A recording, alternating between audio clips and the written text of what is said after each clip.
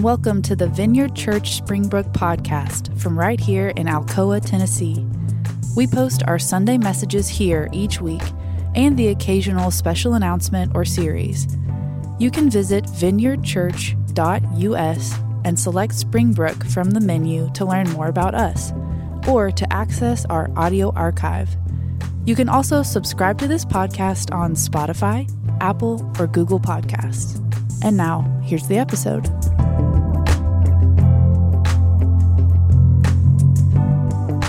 The scripture reading today comes from John 1:35 through 46, and I'll be reading from the NLT version.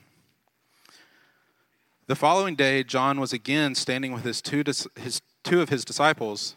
As Jesus walked by, John looked at him and declared, "Look, there is the Lamb of God." When John's two disciples heard this, they followed Jesus. Jesus looked around and saw them following. "What do you want?" he asked them. And they replied, "Rabbi," which means teacher, "where are you staying?" "Come and see," he said. It was about 4:00 in the afternoon when they went with him to a place where he was staying, and they remained with him the rest of the day. Andrew, Simon Peter's brother, was one of the men who had heard what John said and then followed Jesus. Andrew went to find his brother Simon and told him, "We have found the Messiah," which means Christ. Then Andrew brought Simon to meet Jesus. Looking intently at Simon, Jesus said, "Your name is Simon, son of John, but you will be called Cephas," which means Peter. The next day, Jesus decided to go to Galilee. He found Philip and said to him, "Come, follow me." Philip was from Bethsaida and Andrew and Peter's hometown. Philip went to look for Nathanael and told him, "We have found the very person Moses and the prophets wrote about. His name is Jesus, the son of Joseph from Nazareth." "Nazareth," exclaimed Nathanael. "Can anything good come from Nazareth?" "Come and see for yourself," Philip replied. This is the gospel of Christ. Thanks be to God. Thanks, buddy. Also, thanks for getting that Reverend thing started. That was cool. It's great. It's really been a fun thing to do with you guys. Hey, how are you? If I don't know you, I'm Lindsay. I'm the pastor here, and we're really glad you're here if you're new with us. I also want to take a minute and talk just like 2 sentences about what we talked about last week, just in case we missed you last week. But we are in a season of Epiphany here at, well, not just here at Springbrook, all over the church, all over the world is the season of Epiphany, which is a season of like fresh light and revelation and new eyes on old stories. And so what we're doing is over the next few weeks is we are trying to do that exact thing. We're trying to look at old stories that may be really familiar to a lot of you and give them new eyes to see what God might have for us in these same stories. And so we're going to do that today. We'll talk about the story that Johnny just read about some of Jesus's first followers. But first, before I do that, I want to tell you a story, and it's one I've already told before, but don't stop me because it's good.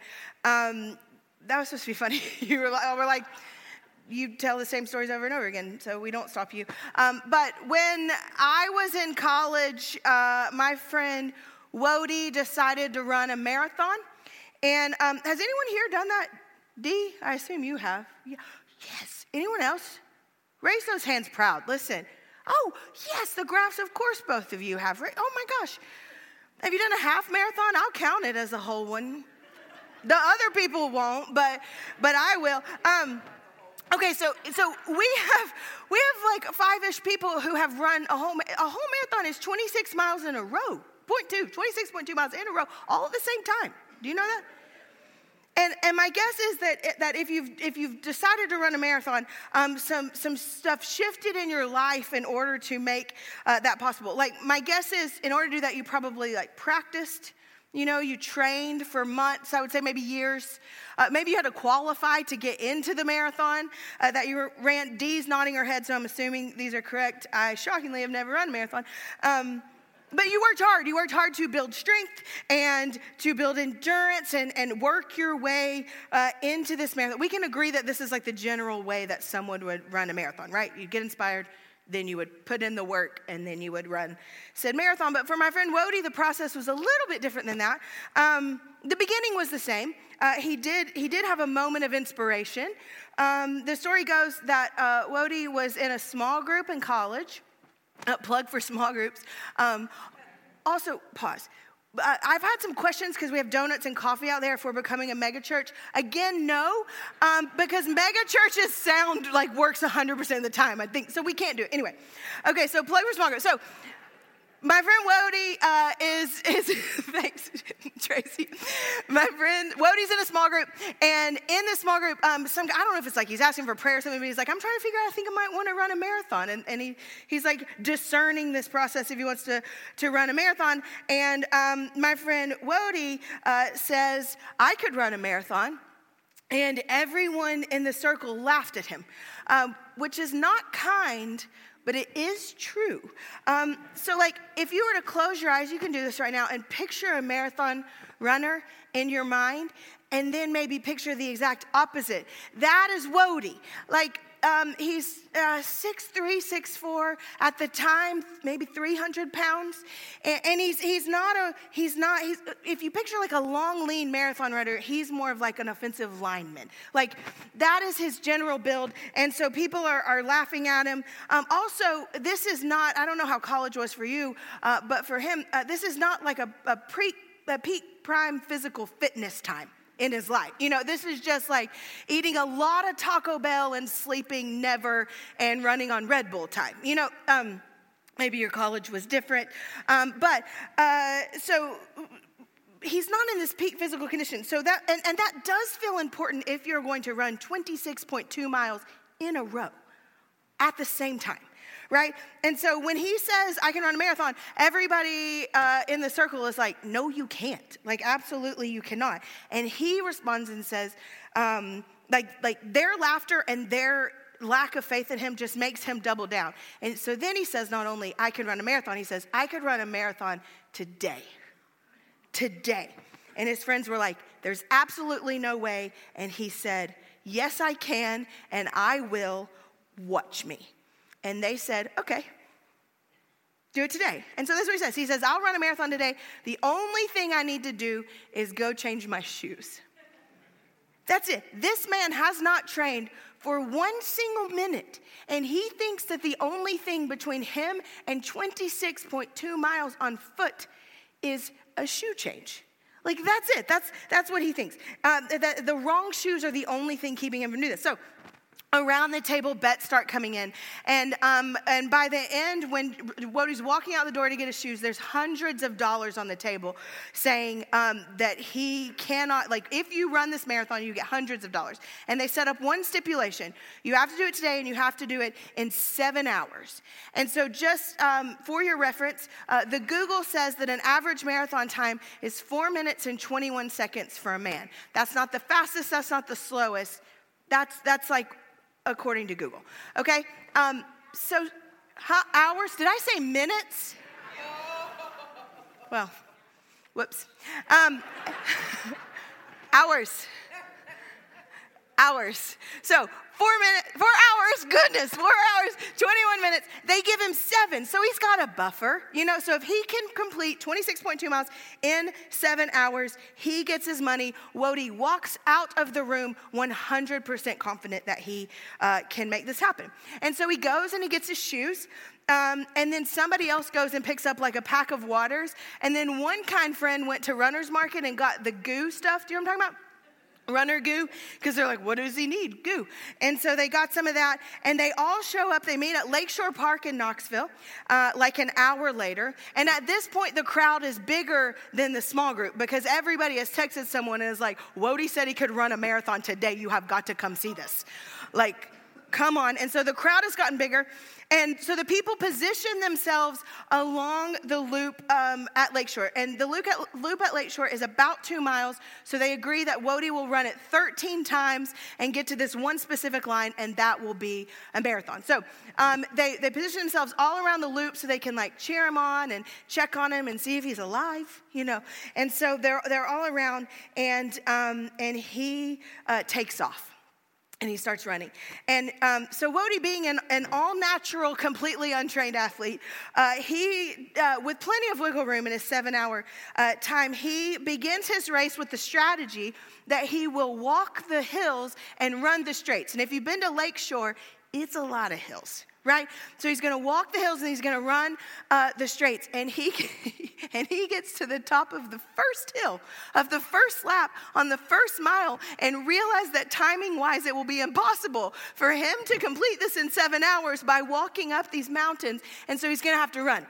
And I haven't trained for a marathon, but I feel like hill 1 of mile 1 of loop 1 is a really unfortunate time to realize that your entire strategy will not work. So that's what we're talking about. But he keeps going. He keeps running. He gets through loop 1. He gets through loop 2. The crowd is growing a bit. People are telling people, come and see this. It's growing a bit. Loop 3, and he's still going. And he's gooing up all the time. He's pounding waters. He's 6 miles in on an untrained body, and some eyewitnesses have told me that they've never seen a man in so much pain. And his legs are hurting, and he's bleeding in places he would rather not be bleeding. You can Google it. But he keeps on going. And then sometime around the middle of loop 4, he starts limping. And he's hurting so bad. And then toward the end of that same loop, when he gets to mile number 8, the story goes that he threw his hands in the air and said, "I'm done," and walked to his car silently, got in his car, and drove away on mile 8. He throws in the towel, losing hundreds of dollars in winnings and his pride. He just quit.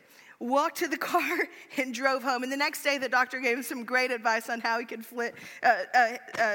treat his very severe shin splints and his incredibly chafed body. The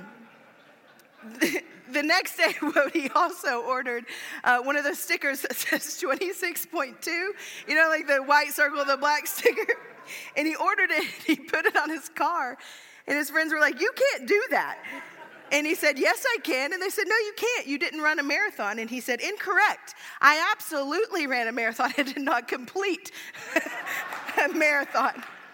And so that sticker got slapped to his car as an Ebenezer, luring curious people to come and see the man who almost ran a marathon in a day, filled not with training or endurance, but with the arrogance of youth and the gnarliest of shin splints.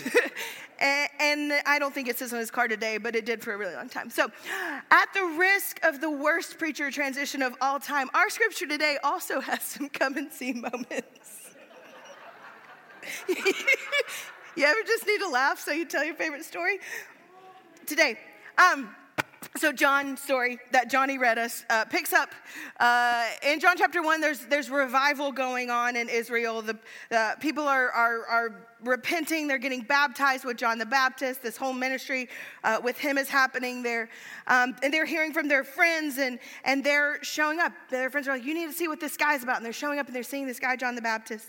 And then John the Baptist is standing with some of his followers, and Jesus walks by. And based on what John the Baptist says about Jesus, 2 of those followers, who we find out later in the text are Andrew and most likely John, the writer of the story, based on what John says about Jesus, Andrew and John follow him. And they just sort of like follow around behind him. And Jesus turns around to see them following him, and he speaks the first words that he says in the book of John. And it's not lost on me that his first words in the book of John are a question, but not just any question. I would argue it's a big question, and one we find Jesus asking a lot. He turns around and he says, "What do you want?" Other translations say, "What are you looking for?" Or the Message says, "What are you after?" It's a pointed question, and they respond to Jesus with their own question. They say, "Where are you staying? Like, where do you live? Where do you come from? I think their question, when I imagine it in the story, is it feels like one of context. Is essentially they're like, what kind of box do we put you in? Like, what organization are you a part of? Or John called you the Lamb of God, but like, do you have a house? And who do you work with? And what kind of box can we put you in? And Jesus replies in a very much Jesus way to their question. And he says, come and see. Come and see for yourselves how to answer your own question.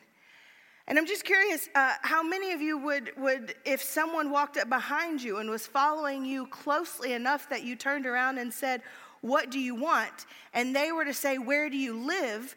Would you also reply, come and see? I don't know. I wouldn't. Okay, so John tells these men, these two, come and see, and they do it. They take Jesus, not John, Jesus. They take Jesus up on his offer, and they follow him. And John tells us that they stayed with him all day. And there's something about staying with Jesus that seems to change the course of their life in a really significant way. So I want to talk just for a minute, stop here just for a minute and talk about the word stay, or the word that the NLT translated in our scripture to remain. They remained with him all day. The Greek word here is meno, M-E-N-O, meno. And it means that. It means stay or remain, linger, to tarry, to endure, to abide with. My favorite definition I read this week for it was to make yourself at home. Like, you're staying. You're making yourself at home in something. And this word meno, it's an incredibly important word for John because it doesn't just show up here in our story in John chapter 1. It's a word that also shows up like all throughout the book of John.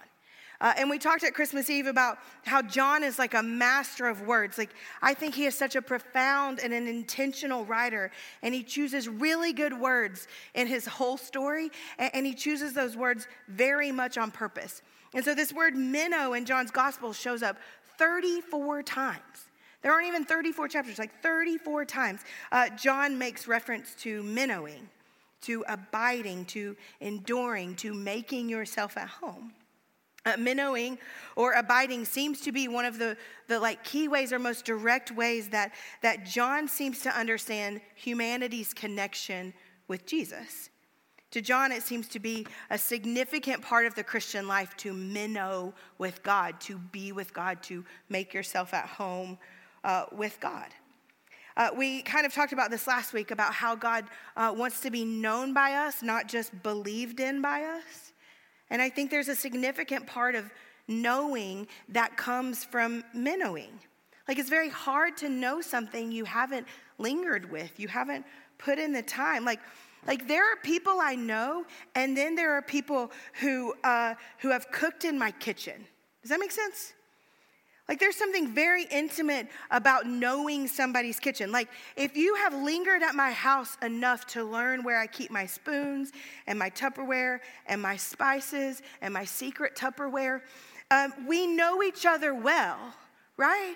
Like, that's an intimate knowledge. If you know my kitchen, we've minnowed, we've abided, we've made ourselves at home with one another. I think that John would argue, I think John does argue, that a flourishing Christian life requires submitting, the work of like submitting and lingering and enduring, the work of minnowing and abiding.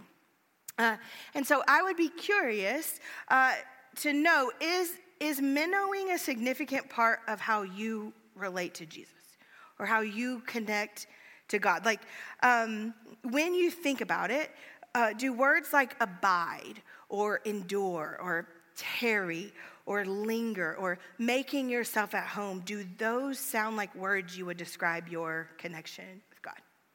Just curious. So Andrew and John, they spend the day. They minnow. They make themselves at home with Jesus.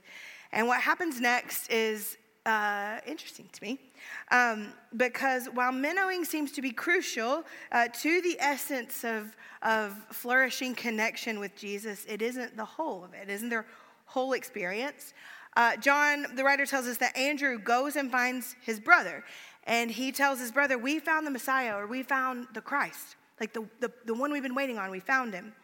And so Andrew brings his brother Simon to meet Jesus. He brings his brother Simon to minnow with Jesus as well. And in their time, Jesus changes Simon's name to Peter because, and maybe this is a preacher stretch, but there's something about abiding with God that often brings out something new in us.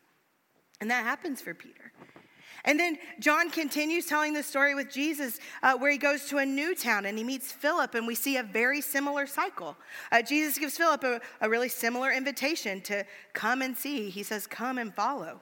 And something about Philip's witness with Jesus makes him go and find Nathanael. And he says, you got to come meet this person from Nazareth. And Nathanael says, can anything good come from Nazareth? And I love a Bible burn, and that's what it is. And then Philip says, come and see. Come and see for yourself. And there's a cycle to this text that a preacher I love named Rich Viotis calls the essence of Christian spirituality. It's like this cycle of being found by Christ and abiding or minnowing with him, and then finding people to be found by Christ, to abide and minnow with him. It's this cycle that we're always being found by Christ. We're not found once, we're always being found by him. And then there's something about always going out and finding others to be found by him. There's something about abiding and minnowing that can't be contained by just us. Like it's something that also has to be given back out into the world. It's like the good news that we find in abiding is for us, but it's also something bigger than us. It's something in us, but there's also something in the good news of Jesus and his kingdom that also is for the places where we live and work and learn and play. And so we find ourselves saying, come see, come see. Frederick Buechner, who I quote every week, calls this statement the only answer he has for people who are curious of the things of God are true. Come and see. He says that is I think we've got a quote for this, Misty. That is the only, come and see. He says that is the only answer I know for people who want to find out whether or not this is true. Come all ye faithful and all ye who would like to be faithful, if only you could. All ye who walk in darkness and hunger and light, have faith enough, hope enough, despair enough, foolishness enough, at least to draw near to see for yourselves. He has said, ask and it will be given to you, seek and you will find. There's something about Christian spirituality that invitation to us and by us is come and see. And I've been in a lot of churches and been to a lot of conferences and heard a lot of speakers, gone to retreats where we turn this cycle into like this high pressure situation where Jesus followers are like supposed to sell people on Jesus. That's our job. Like we're supposed to market him in a way that is incredibly exciting and then sell him everywhere we go. And it's like this panicked, anxious idea that if we don't sell Jesus, nobody's going to sell him. He's going to go to the scratch and dent sale or something. I don't know. And the older I get, the more that feels like complete baloney to me. No offense, Daddy loves baloney. But no one had to be a salesman for Wody running a marathon, right? Like all you had to say is a man who weighs 300 pounds is going to run a marathon in 7 hours. Come see, and everyone's like, okay, like Buechner, the only answer that I know for people to find out whether any of this is true or not is this: come and see. Come and see for yourselves. Jesus is not something we're selling. He isn't something that we have to market. He is something active that can be seen and found and lingered in. And so when it comes to finding people to be found, I'm confident of two things as we close up. The first is this. We don't bring God anywhere. Like God is already everywhere, all on his own. We don't have some like access card that he doesn't have so we can get him in to the very fun places we go. Like that isn't how it works. Our job isn't to bring God to the places where we live and work and learn and play. He's already there.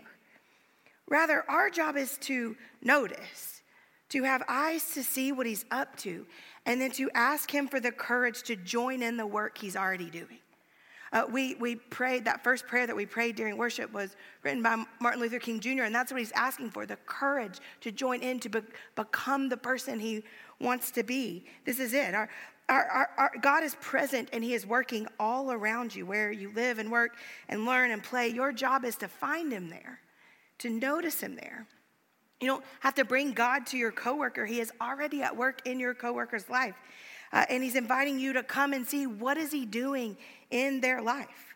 Your job is not one of panic. It's one of presence, of curiosity, of noticing. It's a job of declaring good news wherever you see it and then working for it or praying for it in the places that you think it's missing. That's the first thing. The second thing is this. God loves to find and he loves to be found. The invitation of the very first followers to their siblings and friends is so simple. Come and see. Because I think what they learn in abiding with Jesus is that God delights in being discovered. Buechner said in his quote, it's scripture, ask for more of him and he'll give it to you. Seek him and you'll find him. To quote my friend Seth Bushell, who I quote a lot, but he's in the room today, so it's a little weirder to quote him. He says this, discovery and seeking are integral to the way Jesus forms his people and a never-ending part of how leaders in his church are developed. Discovery and seeking, they are integral to the way that Jesus does things, a never-ending part to the way we're developed. And so I think we, the church, me, us, we have made Christianity so unbelievably complex. And in a lot of ways it is. But the essence of it is quite simple. There's much of the essence of our formation that comes from this cycle of being found, of spending long time minnowing, and then finding others and inviting them to be found and spend long time lingering. So here's what I want to do. We do something every week we call Selah. The band can come on up for it. It's a word we stole from the Psalms, and nobody is like 100% sure what it means, so we all just like add these definitions on it. But in the Psalms it says Selah, it'll be like a stanza, and it'll say Selah, and it essentially functions like this pause, like this quiet, holy moment in between two things, so you don't move too quickly from one thing to the next thing. And so every Sunday we try to do that. We just build a quiet minute right in the middle of our service. And sometimes it's open and free, then sometimes we boss you around and tell you what to do. And today's going to be one of those days. I want to do a little bit of a practice together on the idea of abiding. And here's what I want to do. I want, for the next few minutes, would you consider two questions? These are questions I visit a lot, especially at the beginning of the year. I try to do it at a couple points during the year because my answers can change. But the two questions are this. What is it that draws you to Jesus or like stirs your affection to Jesus? What is it that like makes you want to minnow with Jesus? What are the things in your life that do that? And then the second question is the antithesis. What is it that robs your affection for Jesus? What is it that sends you in the complete opposite direction? And let's just spend a minute. Maybe those answers are really easy for you. Maybe they're tricky. Here's some examples. For me, on the stir side, things that stir my affection for Jesus are meals around the table with people I love, and there's a lot of laughing. Like few things draw me to Jesus quite like that. I like to walk early in the morning or late in the evening when it's kind of cold, very cold these days, and there aren't a lot of people. That stirs my affection for Jesus. This is maybe a shock, but grief lately. Like I have been getting to know the God of quite acquainted with grief. And so for me, there's something about grief that draws me into that. Like, I don't really want to make my home here, but if I have to, will you come with me? You know, that kind of stirring. For the other side, robbing, for me is the number one answer that's forever is boredom. Like I'm bad when I'm bored. And so for me, boarding looks like binging on Reels and Netflix and all kinds of, like, boredom is not my friend when it comes to it. It robs my affection from Jesus. I don't know. You fill in your own blanks. So here's what I'm going to do. I'm going to pray and bless it, and we'll just spend a few minutes there in this moment. What stirs your affection for Jesus? What robs your affection of Jesus? So God,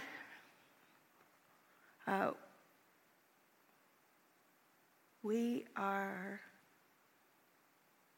maybe overwhelmed and also grateful for an invitation to come and see what you're about. And I pray that you would do work in us that reminds us that that's not just like a one-time thing. We're not just like found once by you. Abiding means being found over and over and over again. And so I pray in these next few minutes, would you give us eyes to see how that works out in our life? Maybe this is like the first time we've ever thought about this, but what is it that stirs our affections for you? And where is it that we feel ourselves wanting to run the opposite way? And then we pray.